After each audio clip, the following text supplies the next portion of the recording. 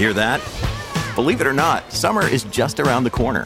Luckily, Armor All, America's most trusted auto appearance brand, has what your car needs to get that perfect summer shine. Plus, now through May 31st, we'll give you $5 for every $20 you spend on Armor All products. That means car wash pods, protectant, tire shine, you name it. Find out how to get your $5 rebate at armorall.com. Armor All, less work, more clean. Terms apply. Look, Bumble knows you're exhausted by dating. All the, must not take yourself too seriously, and 6'1" since that matters, and what do I even say other than, hey? Well, that's why they're introducing an all-new Bumble, with exciting features to make compatibility easier, starting the chat better, and dating safer. They've changed, so you don't have to. Download the new Bumble now. The classics are back in this week's episode of Unexplained Encounters. I'm Darkness Prevails, and I hope you're ready for some new and unsettling sightings of skinwalkers and Wendigo. One changes shape, the other cannot stop craving flesh, and they both have been said to mimic voices. Enjoy these allegedly true and scary stories, and be sure to send me your scary stories at darkstories.org. Also, please help the show grow by following and rating us on Spotify and Apple Podcasts. Thanks. If you need more horror in your life, check out eeriecast.com for more creepy shows. That's EERIE cast.com. Now, let's begin. Oh, and Merry Christmas and Happy Holidays. Visitation from GG. I'm half Native American on my mom's side, specifically Navajo. My dad is white and grew up near the reservation my mom grew up in. Both their families were friends and hunters. They were the type of folks to hunt a deer and share the spoils with everyone. If one family got some food, they would share it with the other. Same with any garden vegetables my dad's family grew. So inevitably, they became friends, which eventually led to them getting married. A year after I was born, my dad got a job in a city a couple of hours from the reservation. Being basically poor, my family felt pressured now that they had a kid. They didn't want me to grow up in a quote-unquote poor home. Their own words, not mine. So we moved away. Funnily though, I grew up hearing stories of my dad's family and my mom's family often hunting, eating, or hanging out together, and it sounded like something I wished I could have, even if it meant being poor.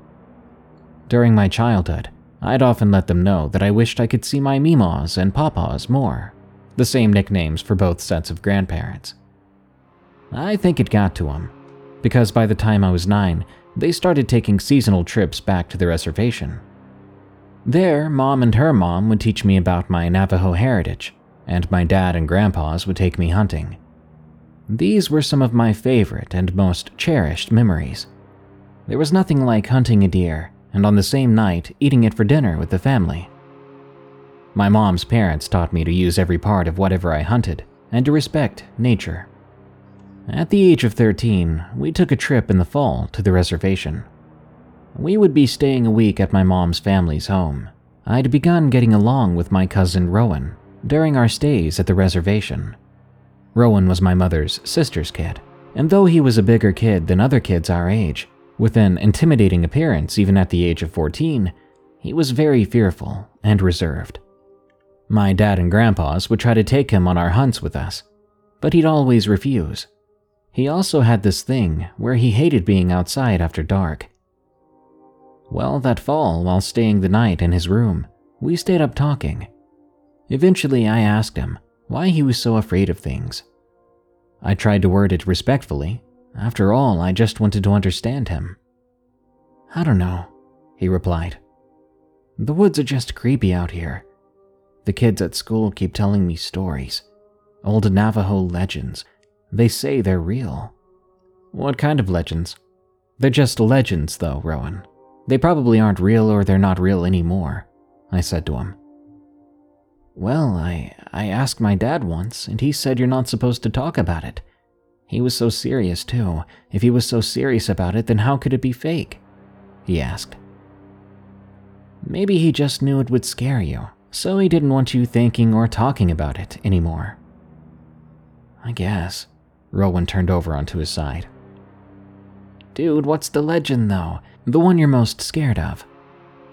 If I tell you, you can't tell anyone else, okay? Or at least don't tell anyone that I told you. Yeah, sure, I laughed. Just tell me. Well, have you heard of the Skinwalker? When he said that, I rolled my eyes. Who hasn't heard of the Skinwalker? Especially with the kids on this reservation. They loved pranking and scaring each other, as all kids probably do. Yeah, I've heard of it, I said. What's so scary about it? Do you really believe there are people out there that can wear the skin of animals and turn into them? Yeah. And a lot of other kids do too, as well as some of the adults. Which adults believe in skinwalkers, Rowan? I don't know. If I had to guess, I'd say all of them. What? What are you talking about? Well, if you want to find out, forget about how I said not telling anyone. Tomorrow morning, go up to Mimar or Papa and ask them, what's a skinwalker? And see how they react. Just don't tell them I told you. Alright, I'll do it. You gonna watch me do it? 'Cause I want to make sure you see and know it's just a story. Sure, he said. After that, the conversation went to girls and video games, and we eventually fell asleep. The next morning, I'd completely forgotten about the dare until Rowan brought it back up. So just before breakfast, I walked over to Grandpa, who was sitting in an old recliner. For some reason, I was getting nervous, but I pushed myself forward and approached him. My mom's papa was a gruff man of few words, a man both sides of our family respected, and would often go to for advice. Hey, Papa, I said to him, getting his attention. He looked over with a raised eyebrow, not saying anything. What's a skinwalker? I asked. And immediately, like a light switch, the entire mood in the room changed. My papa's eyebrows got narrow, and I could hear my Mima in the kitchen suddenly stop everything she was doing. For a second, Papa looked mad. Then, as if to remind himself I was just a kid less in touch with his culture, he sighed and loosened up. Then he placed a hand on my arm. Don't go saying that around here. Why? What's wrong with it? There are certain words you shouldn't say, young'un. Just like there are certain spirits you don't want to attract to yourself. I nodded my head, then walked away. When I turned around, I saw Rowan standing at the corner. He'd been watching like I asked. This time he wore a smug smile, as if to say, told you so. A few years after that, when I was 15 years old, and Rowan was 16, my mom's side had come into quite a bit of money. Some sort of investment. I can't quite remember the exact reason. But they bought a couple of ATVs, mainly to go out and hunt or to bring back deer. But on occasion, my grandpa would allow me and Rowan to go driving out on the trails with them. So long as we were careful, he said. Well, kids like us would make any promise to be able to drive those things around. Those suckers were fast and extremely easy to drive. Rowan and I would spend hours in the afternoon, ramping over dirt mounds, racing through muddy trails. We got in a lot of trouble one time because we accidentally ran over a squirrel. My grandpa gave us a stern talking to about being more careful of the nature around us, and Grandma made us eat it so it wouldn't go to waste. And funny enough, I thought it was delicious. That being said, I wish we'd really learned that lesson about being more aware of nature around us. This event happened one evening when Rowan and I were riding ATVs on the forest trails. At the time, Rowan had slowly outgrown his fear of the dark and of the woods. He'd become, over the years, much more comfortable with being outside after dark. Losing track of time, eventually the sun set on us, but we kept racing with the headlights on. There was a certain clearing in the woods that the trails led to. We liked this spot because it had a big dip in the dirt that led back up into a massive sort of natural ramp. Rowan and I loved racing down the trail, turning around, and gaining as much speed as possible to go up the ramp. This was the kind of thing that, if Grandpa found out about it, we'd be grounded from the four-wheelers for a while. Luckily, he never did. Anyway, it was after sunset. It was a new moon night, so everything around us was pretty much completely dark. All we had for light were the headlights of the ATVs. At one point, it was Rowan's turn to drive down the trail, then turn around to pick up speed and do the big ramp. Before taking off, he said he was going to go back even further than usual for even more speed. Yeah, we were a couple of dumb teens. Through the trees, I watched him take off, going fast down the trail. Eventually, his headlights in the distance grew faint until they were completely gone. I was expecting to see his headlights coming back this way at any moment, but after a couple of minutes, I realized something was wrong. Perhaps he'd wrecked the ATV and hurt himself. Maybe he'd found something. Rowan wouldn't just abandon me. I kicked my four-wheeler into gear, and I began to drive down the trail. Suddenly, something large and dark ran right across the trail ahead of me.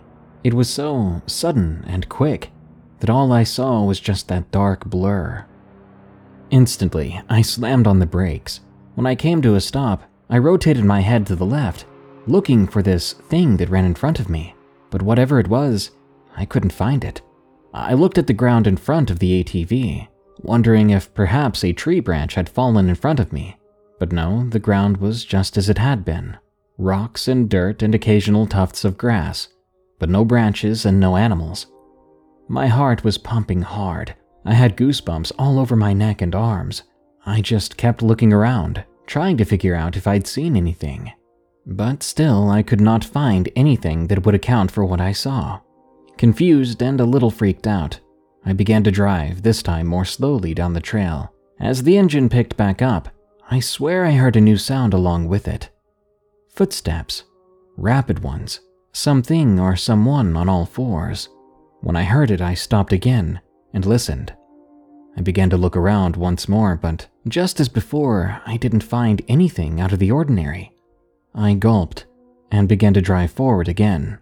And like last time, the moment the engine picked up, something began to walk rapidly. It was like it was trying to hide its footsteps behind the engine noise, but they were too loud still. I could hear them. I slammed on the brakes again. The footsteps stopped. I'd never been so convinced that I was going crazy until then. I had no idea what was going on. "Rowan? Dude, this ain't funny. Where you at?" I called out to my cousin, but there was no reply. I kept the ATV on but put it back in park. I stood up on the ATV, trying to get a better look around. Then I turned completely around in the seat and looked in the distance back in the trail. Nothing. I was about to turn around again and continue driving, determined this time to ignore any weird noises or sights until I found Rowan. But then, I stopped. I was pointed in the direction of the back of the ATV, where the metal rack was. It was there, through the metal bars of that rack, that I saw something that shouldn't have been there. Hair attached to something that was crouching below the ATV on the trail just behind me. I couldn't believe what I was seeing. I was so intensely terrified in that moment that I couldn't bring myself to peer over the back of the ATV. Instead, calmly and horrified on the inside, I turned back around, sat down, and clicked the four-wheeler back into gear. Just as I swallowed and began to press on the accelerator, I felt the rear of the ATV shift with new weight. The small vehicle rocked back and forth for a moment, then stood still again. I realized then that I couldn't breathe.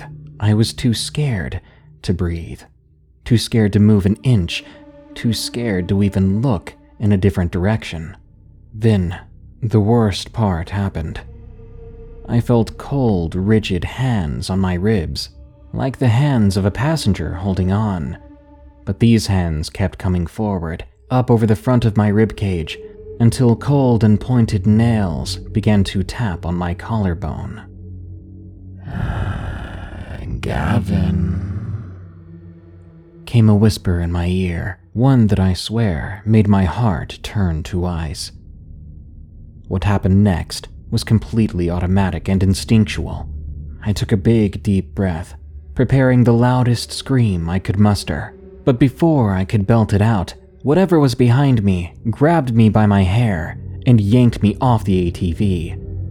I hit the ground hard, landing on my back, knocking the air out of me, so I couldn't scream, even if I wanted to, for the next few moments.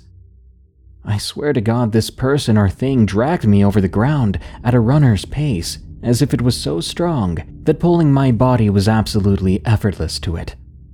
Finally, I saw headlights. Other headlights. There was Rowan racing up the trail. The pain in my scalp was released. Whatever it was, it let me go. And the moment I did, I turned over onto my stomach and looked in the direction it was running off to. There was just enough light from both pairs of headlights to see it, to know that I wasn't crazy.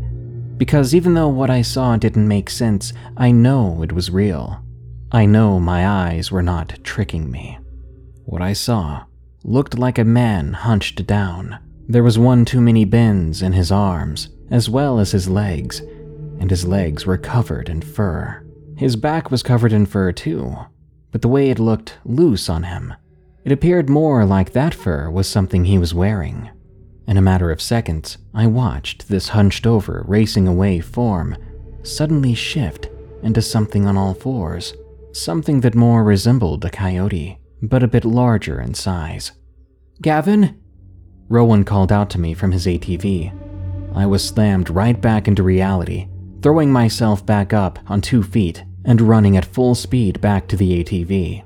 "Go, go, go!" I told Rowan, and though I said go 3 times, I don't think he needed to be told at all. The 2 of us went dangerously fast out of those trails, and we didn't stop until we made it back to my grandparents' house. We ran inside and tried to collect ourselves in the spare room, aka Gavin's room, as he'd often spend summers living with the grandparents. "Where did you go? Where did you go?" I asked Rowan over and over. I'm sorry, but I felt abandoned. I felt as if this only happened to me because Rowan had left me. But Rowan explained. As I went down the path, I swear I saw something behind me. Something that was faster than the ATV. It was chasing me. I had no idea what it was, but I didn't stop until I couldn't see it anymore. Then I realized that maybe it turned back and it was coming for you. I demanded to know, "What was it?" Then Rowan replied, "You don't want to know what I think it was." And I knew immediately what he was talking about, because that conversation we'd had a few years ago had stuck with me forever, especially thanks to my pawpaw's reaction. Rowan then whispered, as if he wasn't sure he should even say it, "Skinwalker." Now I didn't argue with him. I didn't directly deny it or agree to it. But deep down, I think I knew he was right. I had just witnessed something that defied any explanation I could come up with. Something shaped like a man doesn't just change into something shaped like a coyote. Unless they're a skinwalker. I'm 24 now. I've been back to the reservation. And yeah, Rowan and I never did stop going down the trails on ATVs, until Rowan moved away after having a kid of his own. But one thing we didn't do was stay out racing those ATVs after dark, let alone step foot in the woods after sundown, except when we were hunting with family. And thankfully, these precautions kept us from seeing this skinwalker again, at least for now. This episode is sponsored by June's Journey. Do you believe in monsters? And given the chance, would you be brave enough to track one down on your own? In June's Journey, people are the true monsters, and you can live the story yourself rather than sitting back and listening to one. June's Journey is a hidden object game with a thrilling murder mystery set in the Roaring 20s. You play as June on the hunt for your sister's murderer. Discover clues through exciting hidden object scenes with beautiful and atmospheric illustrations and music. Victory brings you closer to new plot points and suspenseful answers. When not hunting for clues, you can customize your own luxurious estate island with gardens, buildings, and decor. Or chat and play with or against other players too, in the Detective Club, where you could even put your skills to the test in the Detective League. June's Journey is both relaxing and fun to play. With my busy schedule, I find it's the perfect game to pick up and play whenever I've got a free moment. It doesn't demand too much time, and it's pretty satisfying solving puzzles quickly and unlocking new clues. Can you crack the case? Download June's Journey for free today on iOS and Android. Hey, it's Ryan Reynolds, and I'm here with Keith, co-star of my upcoming film, If, only in theaters May 17th. Do you want to tell people the big news? All right, I'll do it. Sign up now and you'll get unlimited for $15 a month and 6 months of Paramount Plus Essential Plan on us. MintMobile.com/switch. Upfront payment of $45 equivalent to $15 per month. Unlimited over 40 gigabytes per month. Face lower speeds. Videos at 480p. Active Mint customers by 531.24 get 6 months of Paramount Plus Essential Plan. Auto renews after 6 months. Offer ends May 31st, 2024. Separate Paramount Plus registration required. Terms and conditions apply if rated PG. Outside the Tent. From Sane Mantis. My friend Jacqueline and I are co-workers at a call center. Probably the most boring and irritating job in existence. We manage to keep ourselves going by hanging out on the weekends. Sometimes we go to see a movie. Other times we go bowling or mini golfing or to a bar. On this particular weekend, we went camping. We'd gone camping a few times before. We weren't strangers to it. We didn't camp deep in the woods either. Usually, we'd go to this shared campground place at the nearby state park. The idea was to just stay overnight, eating junk food and probably watching a scary movie in the tent before bed. Just one night. That's all it was supposed to be. And yet, I feel as if the two of us won the lottery of nightmares. We made it to the campground after picking up various snack cakes at a couple of different gas stations. It was 2 p.m. when we arrived. We were supposed to be there by noon, but it didn't really matter. Once we arrived, there was literally no one there. A slow weekend, I assumed. It was kind of exciting, thinking that it would just be me and Jacqueline. Just a couple of girls surviving the woods alone. By nightfall, I'd read the last 10 chapters in the novel I'd been reading, and Jackie had started a campfire in the little fire pit. We cooked some hot dogs and ate them right off the stick. We talked for a while by the fire after eating. Jackie apparently was into a new guy at work, and I talked about how doing some yoga at home helped my head feel a bit clearer. Eventually, we headed into the tent, turned on Ginger Snaps on my laptop, and fell asleep in the middle of the movie.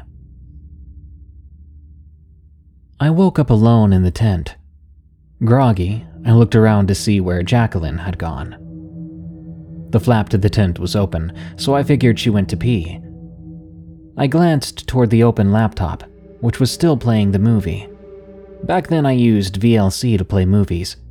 I had apparently left the repeat option on for videos, so the movie had looped back to the scene where Ginger was first attacked by the werewolf in the woods by the park.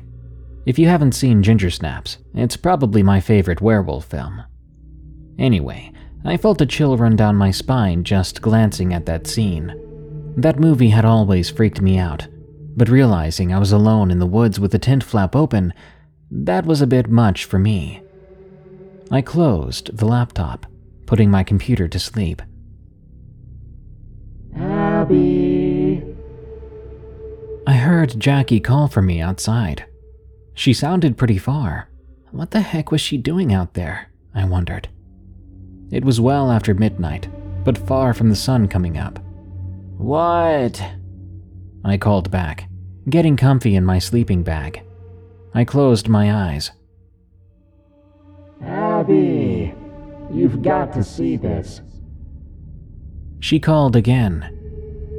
I sighed, unzipping my sleeping bag. I started to climb out of the tent when I saw someone by the fire. But it looked like Jackie. She was looking right at me, eyes wide, with a finger over her lips. Her hand was shaking, yet it was warm outside. Abby, come on, check this out. The voice came again. It was distinctively Jackie's voice coming from the woods away from the campsite, about 50 or 60 yards out, at least. What the? I muttered. My eyes went wide, matching Jackie's. Shh. The Jackie by the fire shushed me. Slowly, she approached the tent and crawled back in next to me. I watched her zip up the flap as slowly as possible. She seemed desperate not to make any noise with the zipper. My mouth went completely dry, my chest pounding. "What in the world is going on?" I whispered. "I went to use the bathroom at the tree line. I started to hear something moving around out there. When I came back to the campsite, I heard it too.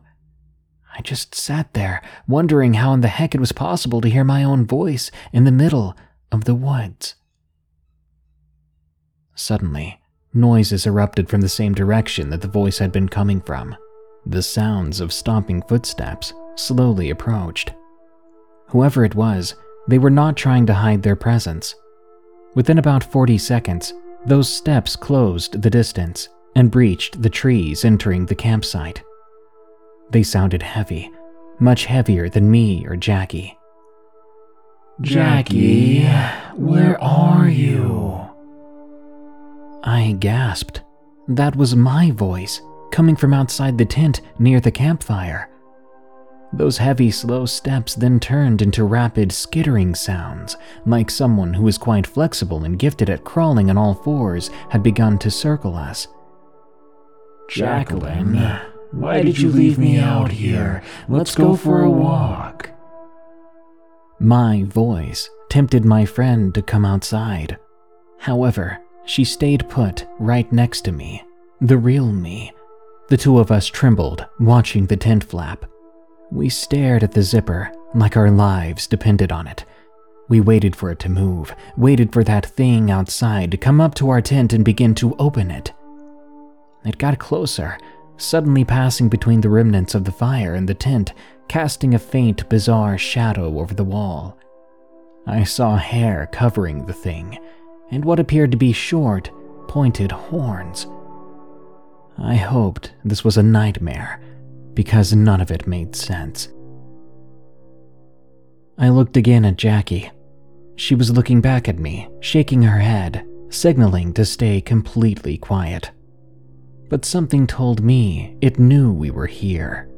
And if that was the case, why didn't it bust down the tent? Why didn't it just tear through the thin walls? It seemed more intent on toying with us. Maybe it wanted us scared. Then we heard it from behind us. "I know you're in there." I couldn't hold it back anymore. My fear took control of me. Without another thought, I burst through the front of the tent, ripping the zipper right off. Just before I ran into the tree line, I called out Jackie's name. I heard her reply, "Abby!" behind me. She had begun running too. Together we sprinted through the woods, with no destination in mind, a third pair of footsteps chasing after us. I could hear something inhuman breathing.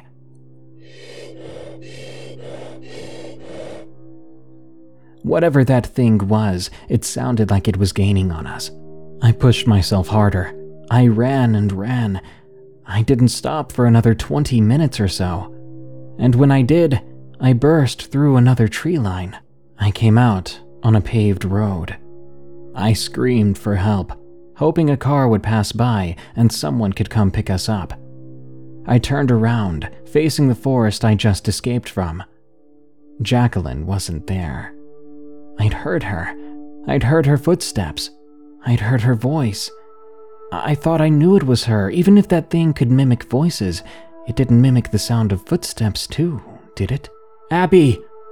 The sound of Jacqueline's voice calling my name came again. It sounded exactly the same as before. This time, it came from across the road, the part of the woods that Jackie and I hadn't been in. When did she get there? Then I heard something else. From the exact same direction came a hideous laugh. I'd been completely tricked. It scared me out of the tent, made me think my friend had followed me, but all I had done was abandon her. And now I'd found myself outside in the dark, alone, with that thing.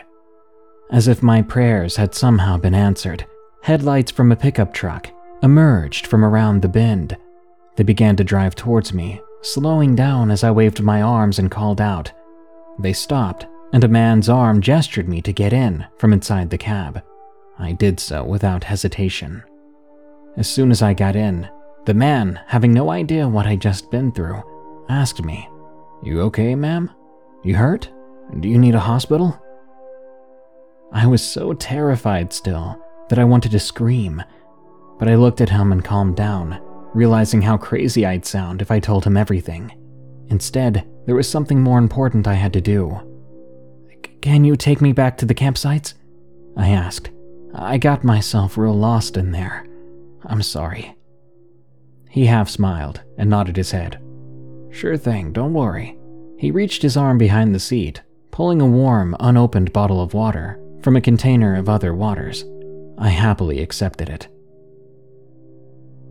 A 7 or 8 minute drive later, we arrived at the campgrounds.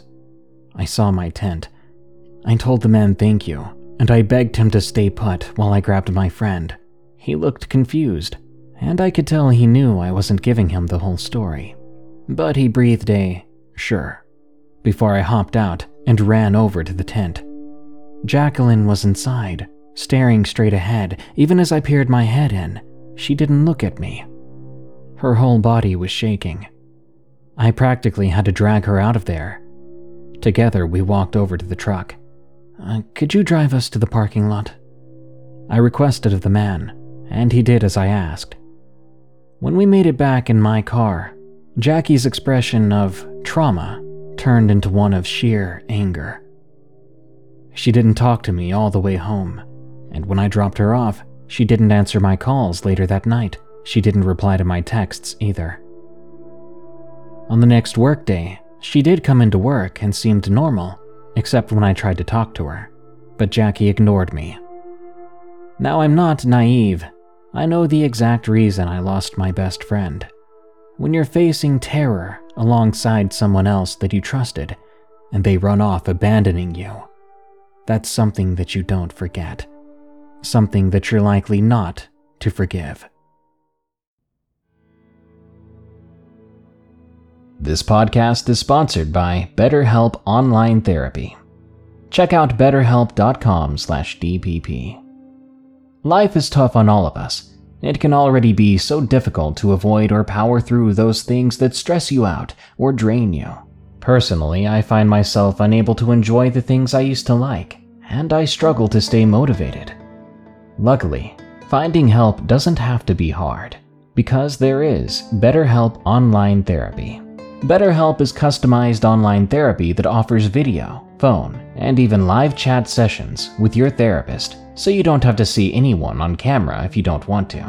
It's much more affordable than in-person therapy, and you can start communicating with your therapist in under 48 hours, unload the stressors, and get some unbiased feedback. You'd be pretty surprised at what you might gain from it. See if it's for you. This podcast is sponsored by BetterHelp, and Darkness Prevails listeners get 10% off their first month at betterhelp.com/DPP. That's BETTERHELP.com/DPP. Thank you, BetterHelp.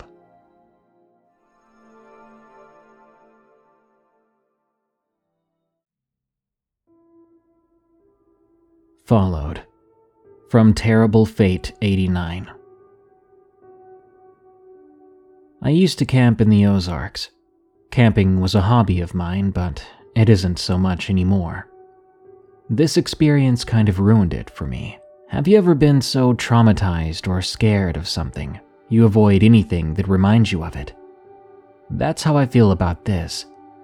To this day, I don't know what it was. A few years ago, I was camping alone in the Ozarks of Missouri, pretty close to the border of Arkansas. The weather was dreary. It'd been pouring rain for hours, and the forecast, according to my phone, said that the rain would keep coming for the next couple of days. I was alone as I usually was, something I regret now. The thing was, I didn't really have many friends that enjoyed camping like I did, so I was usually always alone. But now I regret not asking anyone, if they wanted to go camping. It started the first evening, when I was still walking but considering pitching my tent somewhere. Rain trickled down around me on the trees and on the ground. Tiny little streams of water began to form on the dirt and rocks. I was hoping I wasn't going to get flooded away, but I was on top of a hill, so it should flow down, and I should have nothing to worry about, I told myself. In the midst of the raindrops, I began to hear something else. They were light, uneven footsteps, like the steps of a small but curious person. Someone who was cautious. Perhaps they didn't want to be heard, or they wanted to keep their distance. At first, I assumed this was some sort of animal keeping an eye on me. Maybe a brave deer keeping watch, or even a mountain lion trailing me to make sure I move out of its territory. If it was a mountain lion, but they were stalking me, considering me as prey, I wasn't too worried, as I had ample protection. I didn't want to shoot it, and the gunshot at least should scare it away if it came down to that, I thought. I never stopped walking. I continued going, pretending that I didn't hear the noise but keeping a close ear on it. Whatever it was, it seemed to be keeping the same distance between us. I never heard any breathing or growling or anything like that. I was hoping that I would lose it before pitching my tent. I didn't like the idea of this stalker knowing where I was sleeping for the night. Then something happened. From the same direction of those footsteps came a terrible high-pitched scream, one that sounded like it was approaching me rapidly. All at once I turned around, my skin covered in goosebumps and my heart racing. Just as I turned around, the screaming stopped. There was nothing out of place. Just ever-darkening woods, rain dripping from tree branches, and leaves and rocks on a faint forest path. I continued looking around, calming my breathing, and somehow I convinced myself that it was some sort of crazy bird that had swooped past me, making a weird noise.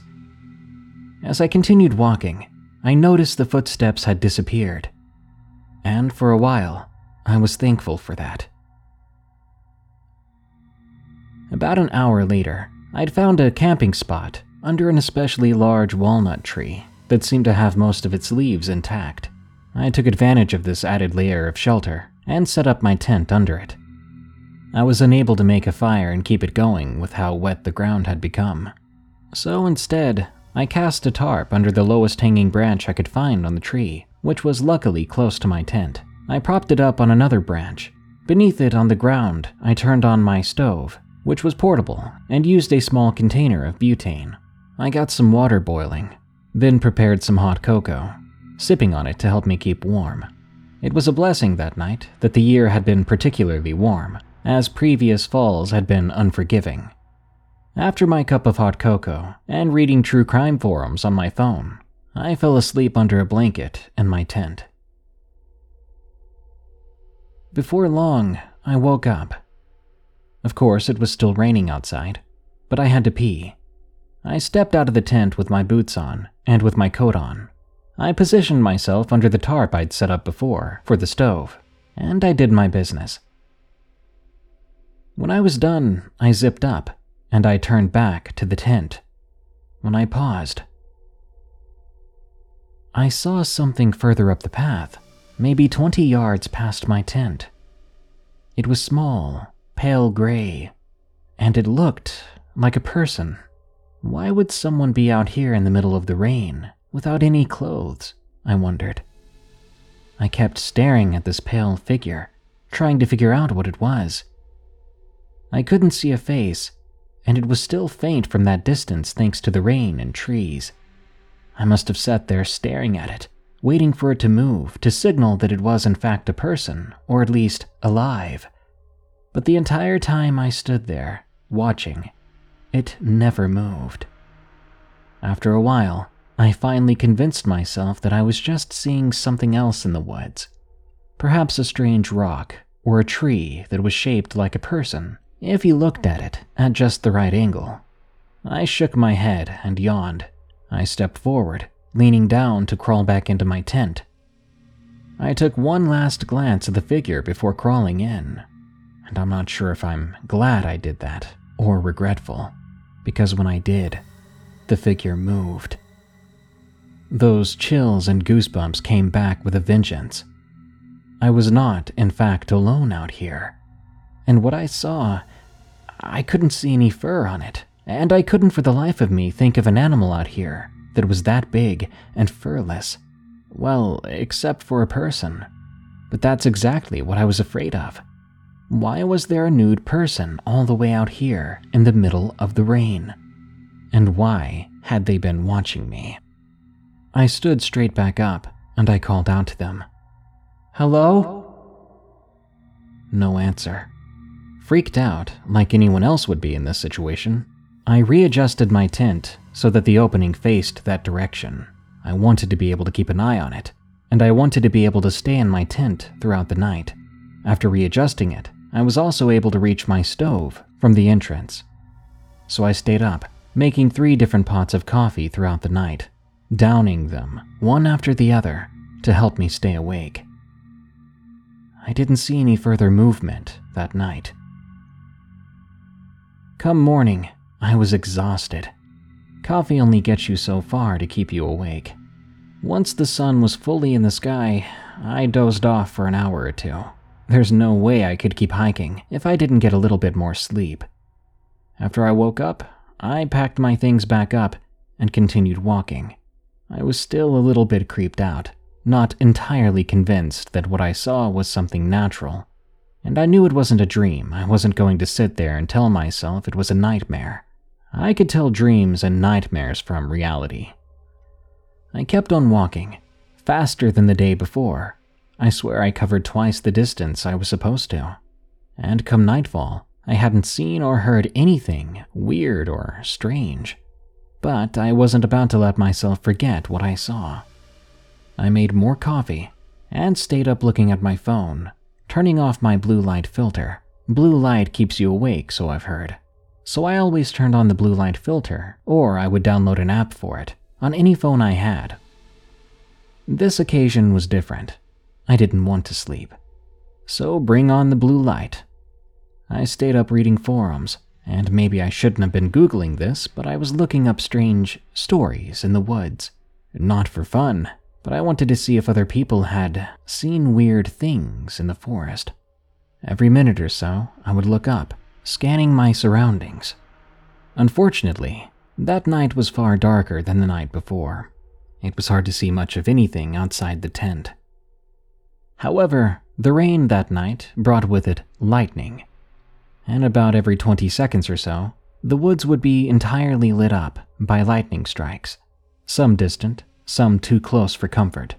But honestly, I wasn't very worried about the lightning. I just wanted to be sure that that thing or person didn't come back. Don't get me wrong, I had a gun. That made me feel a bit more secure about this situation. But I would have to be awake to use it, and at that point in time, I was beginning to doze off. Eventually, full-fledged sleep took hold. When I woke up, the rain had stopped, at least for a moment. I must have laid down too, as I woke up on my back. When I opened my eyes, I didn't hear rain, but I did hear something else. There was a shuffling sound outside the tent, and I swear there were muffled whispers. Must be putting it, and the people hungry need to eat. The hair on my arms stood straight up. There was someone outside my tent. I looked next to me for my backpack, which I'd kept in my tent, but it was gone, and the zipper door was open. That was my fault. I'd fallen asleep with it open to keep an eye out on things. Whoever it was had crawled into my open tent door and dragged my backpack outside. I was immediately grateful that that's all they did. I stayed completely still, listening to whoever it was just shuffling through my things. The whispers sounded like they were wanting food, but the most I kept in my bag on these trips were Cliff Bars. I didn't know what to do in this situation. I didn't want some crazy stranger in my campsite. I didn't want someone digging through my things. Call me stupid. Call me crazy too. But for some reason the idea I had was to remind them that someone was inside this tent. So, pretending to still be asleep, I audibly acted like I was changing positions. I cleared my throat and audibly turned onto my left shoulder. The moment I stopped moving, my guest went quiet. For the longest time, it stayed quiet, just like that. I didn't hear footsteps moving around at all. I didn't hear anyone travel away from my tent. And the rain didn't come back just yet. It was eerily, disturbingly quiet. I stayed like that for about 30 minutes straight, too scared to move, too scared to look, because if I hadn't heard it move, it had to still be out there, right? As quietly and slowly as I could, I lifted myself up so that I could face the tent wall again, foolishly thinking that I could see something through the tent wall, but I couldn't. Then I turned toward the open tent flap. I screamed. There, just at the tent door, was a pale face with throbbing blue veins underneath, eyes completely bloodshot with no pupils, not a trace of hair anywhere, and an open mouth, sharp teeth just barely visible behind the lipless opening. When I screamed, the face pulled away back where I couldn't see it, and I heard rapid footsteps leaving my campsite. I sat there for a few seconds, wondering, had that thing been staring at me the entire half hour I lay there pretending to sleep? I didn't even know what it was. It had the face of a person, but everything else was all wrong. A person's skin shouldn't be that color unless they were dead. And last I checked, people have pupils in their eyes. I packed up all my things as fast as I could, and I trekked through the night through the woods. I heard footsteps the entire time, cautious and distant, just like the first time. I knew it was the same thing, the thing I'd saw. Those footsteps belonged to the thing with that face, I was sure of it. Imagining seeing that thing up close horrified me enough to put a scared spring in my step. Now, I didn't make it back to my truck the same night. It would take another day. But I did stumble upon some other campers who had four-wheelers. They offered to let me stay the night with them. I must have looked disheveled and worn out by then. And I know they were strangers, but they were friendly, and they had normal-looking faces, unlike that thing I saw. So I took them up on the offer. I even told them my terrifying, weird story over dinner. And they believed me. It was two guys, both brothers, and one of their wives, out on a little camping hunting trip. They told me they'd been hearing and seeing strange things in the woods themselves, and apparently for them, it hadn't been the first time. They'd seen pale, nude figures in the woods that looked almost human before. They told me that when they told their friends, who don't go hunting and camping like they do, the friends would laugh, disbelieve them, and assume they were just trying to scare them. It was extremely relieving, having someone to talk to and to believe me, having people to spend my final night in the woods with. Plus, nothing else scary happened. In the morning, one of the dudes gave me a ride to my truck. He gave me his phone number to keep in touch, which we did, but unfortunately I denied his requests to go camping in the future. Because after this, I was done camping, and I'm still done camping for a long time. This episode is brought to you by La Quinta by Wyndham. Your work can take you all over the place, like Texas. You've never been, but it's going to be great because you're staying at La Quinta by Wyndham. Their free Bright Side breakfast will give you energy for the day ahead. And after, you can unwind using their free high-speed Wi-Fi. Tonight, La Quinta. Tomorrow, you shine. Book your stay today at LQ.com. Another day is here, and you're ready for it. What to wear? Check. Breakfast, lunch, and dinner? Check. Planning for what's next and how to save for it? That's where Bank of America can help. For your financial to-dos, Bank of America has experts ready to help get you closer to your goals. Get started at one of our local financial centers or 24/7 in our mobile banking app. Find a location near you at bankofamerica.com/talktous. What would you like the power to do? Mobile banking requires downloading the app and is only available for select devices. Message and data rates may apply. Bank of America N.A., member FDIC. Wendigo Encounter. From Anonymous. I was born and raised in Wisconsin.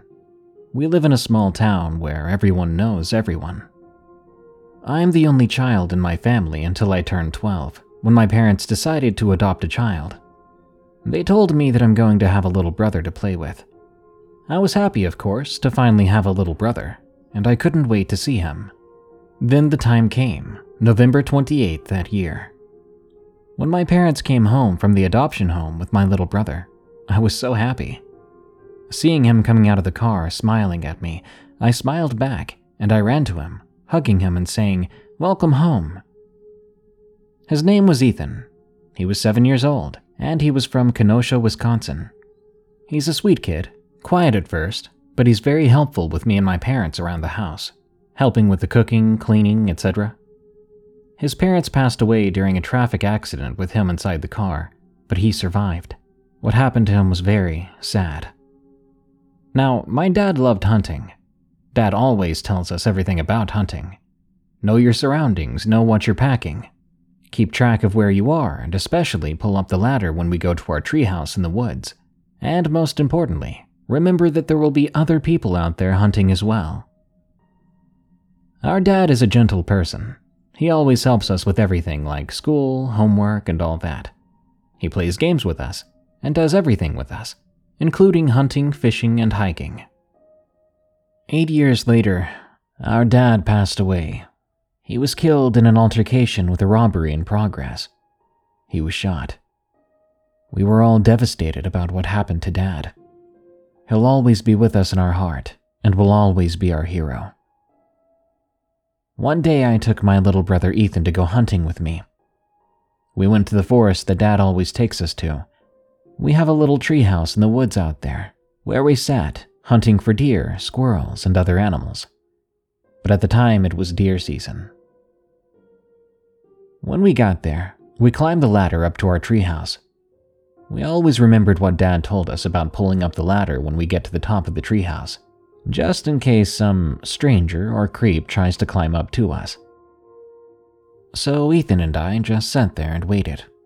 We talked, snacked, laughed, and played board games, waiting to see if any deer came by. We had seen a lot of hunters walking by, and we greeted each other with a hello or good morning. We waited and saw no deer cross our path whatsoever. Ethan wanted to go use the restroom, but I told him to just go over the side. He said he needed to go number 2, so I told him, "Fine, you can go, but I'm staying here, just in case a deer comes by. Remember what Dad told us about taking the radio just in case you get lost?" Ethan dropped the ladder and climbed down and went back to the ranger's outpost cabin that was about 2 miles back, and the trail was easy to remember, so Ethan should be just fine. I was looking around, still keeping an eye out for deer. By 6 p.m., close to 7, Ethan hadn't come back yet, and it was getting dark. It had been at least an hour or so since he'd left. He had a radio, but I heard no contact from him. I was worried, and I didn't want to just leave him out there.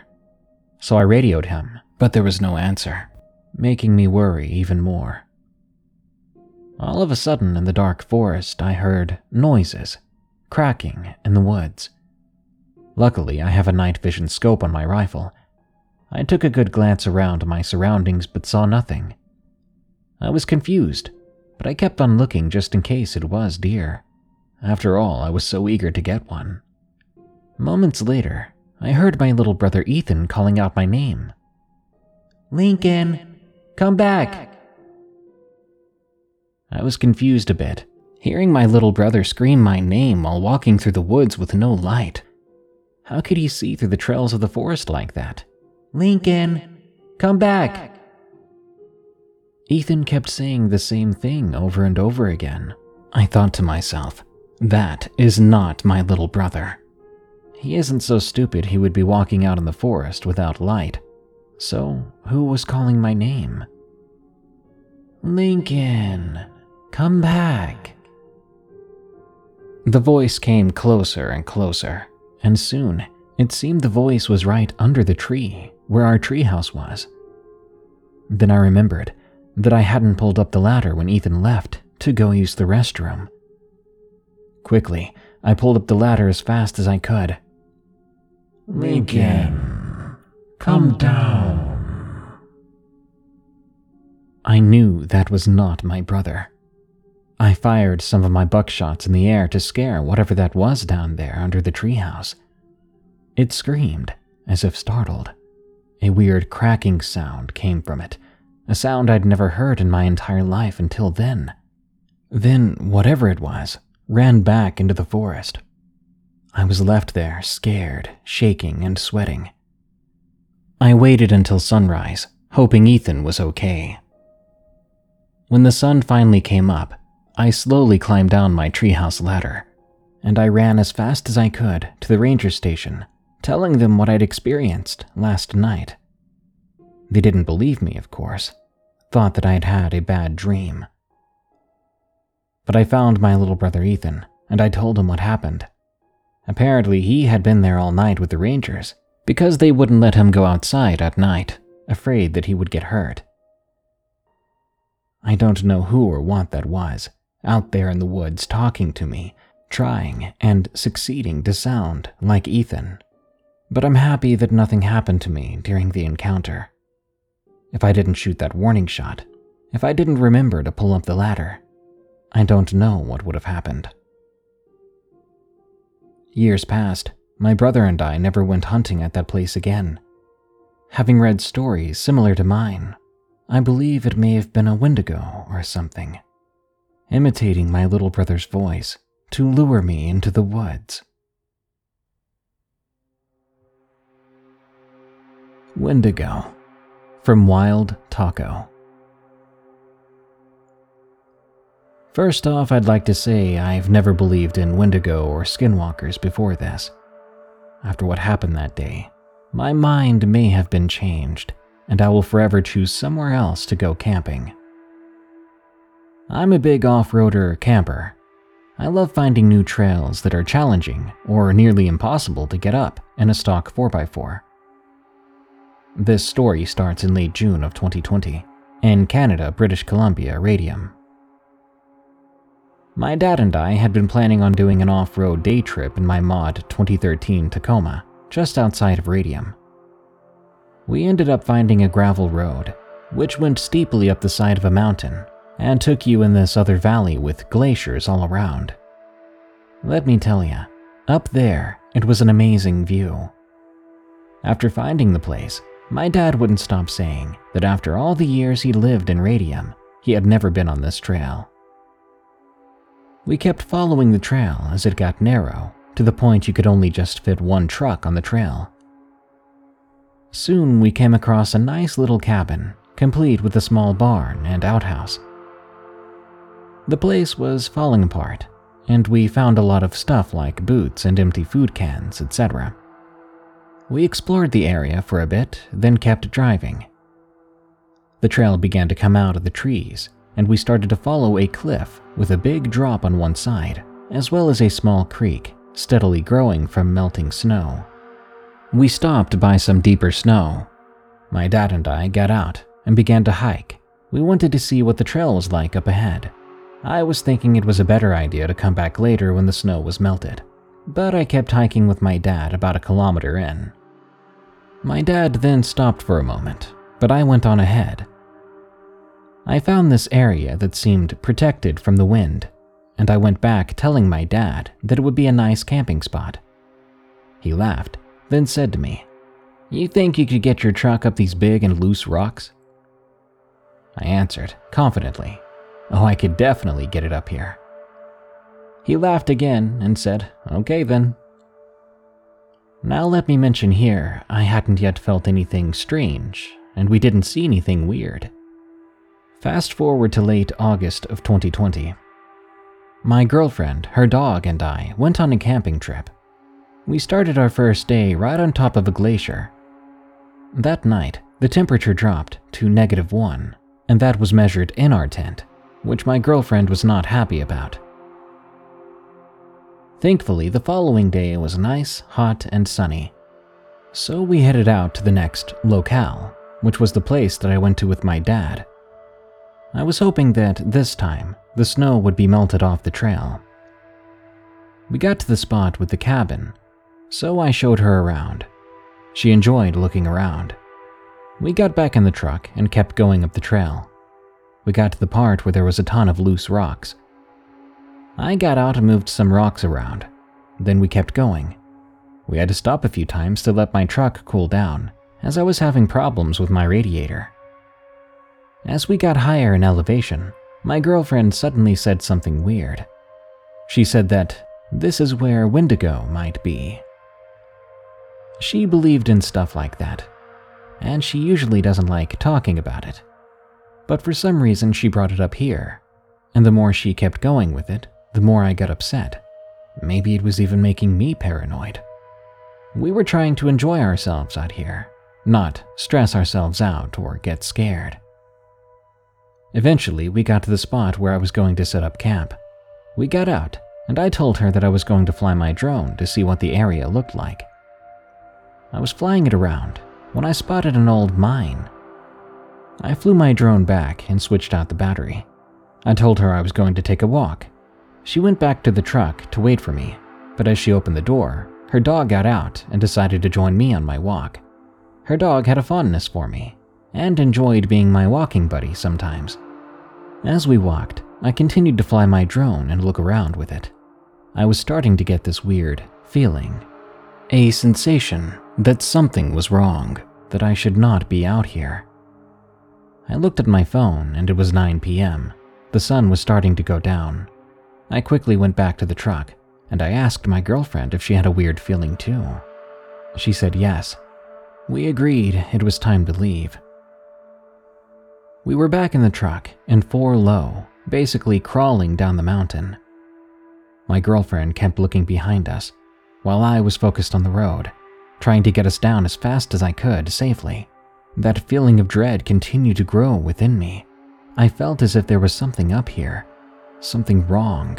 By then it was completely dark, and I was taking the truck down this one-way road, kicking through gears and doing 70. When we were well away from that area, I looked over at my girlfriend, but she seemed traumatized. She had this disturbed look about her, eyes wide and unblinking. Scared from just looking at her like that, I asked her what she'd seen. Apparently, she was looking behind the vehicle because she saw something following us. She looked at me, voice trembling, describing that she had seen a very tall, skinny, dark figure with long arms that, whatever it was, stood about 8 feet tall. A month after this, my dad was talking to some of the people that live in Radium. He was told that we should never go back there again, that folks had been working on closing that trail down. In fact, the name of that area by the mountain is called Wendigo Valley. It's said that the people who lived in that cabin nearby got chased out of there back in 1940 by something that looked similar to what my girlfriend saw. Supposedly, there have been other people going up there who got chased out. One person even got a dent in the hood of their truck from that strange creature. Well, we took that warning to heart, and we will not be going back. With that, we're at the end of this week's episode of Unexplained Encounters. Don't worry, I'll be back soon with more scary stories for you to enjoy. If you don't like to wait, subscribe to Darkness Prevails on YouTube to catch new stories sooner. If you want to hear me read your story, send it to me at darkstories.org. Before I go, help us spread the word and reach new listeners. Just share this podcast with your friends and family, follow us on Spotify, and/or review us on iTunes. Thank you. Until next time, everyone, remember, this world is a strange one, so stay safe out there and stay creepy. saving money on exterior wall lights. Now at Menards. Find your style with Patriot Lighting. Exterior lights enhance the look of your home. Choose from over 50 options from Patriot Lighting. Now through May 19th, get $10 instant savings on a single qualifying purchase of $100 or more on in-stock outdoor wall lights. Check out our entire selection of outdoor lights and see the rest of our deals happening now on Menards.com. Save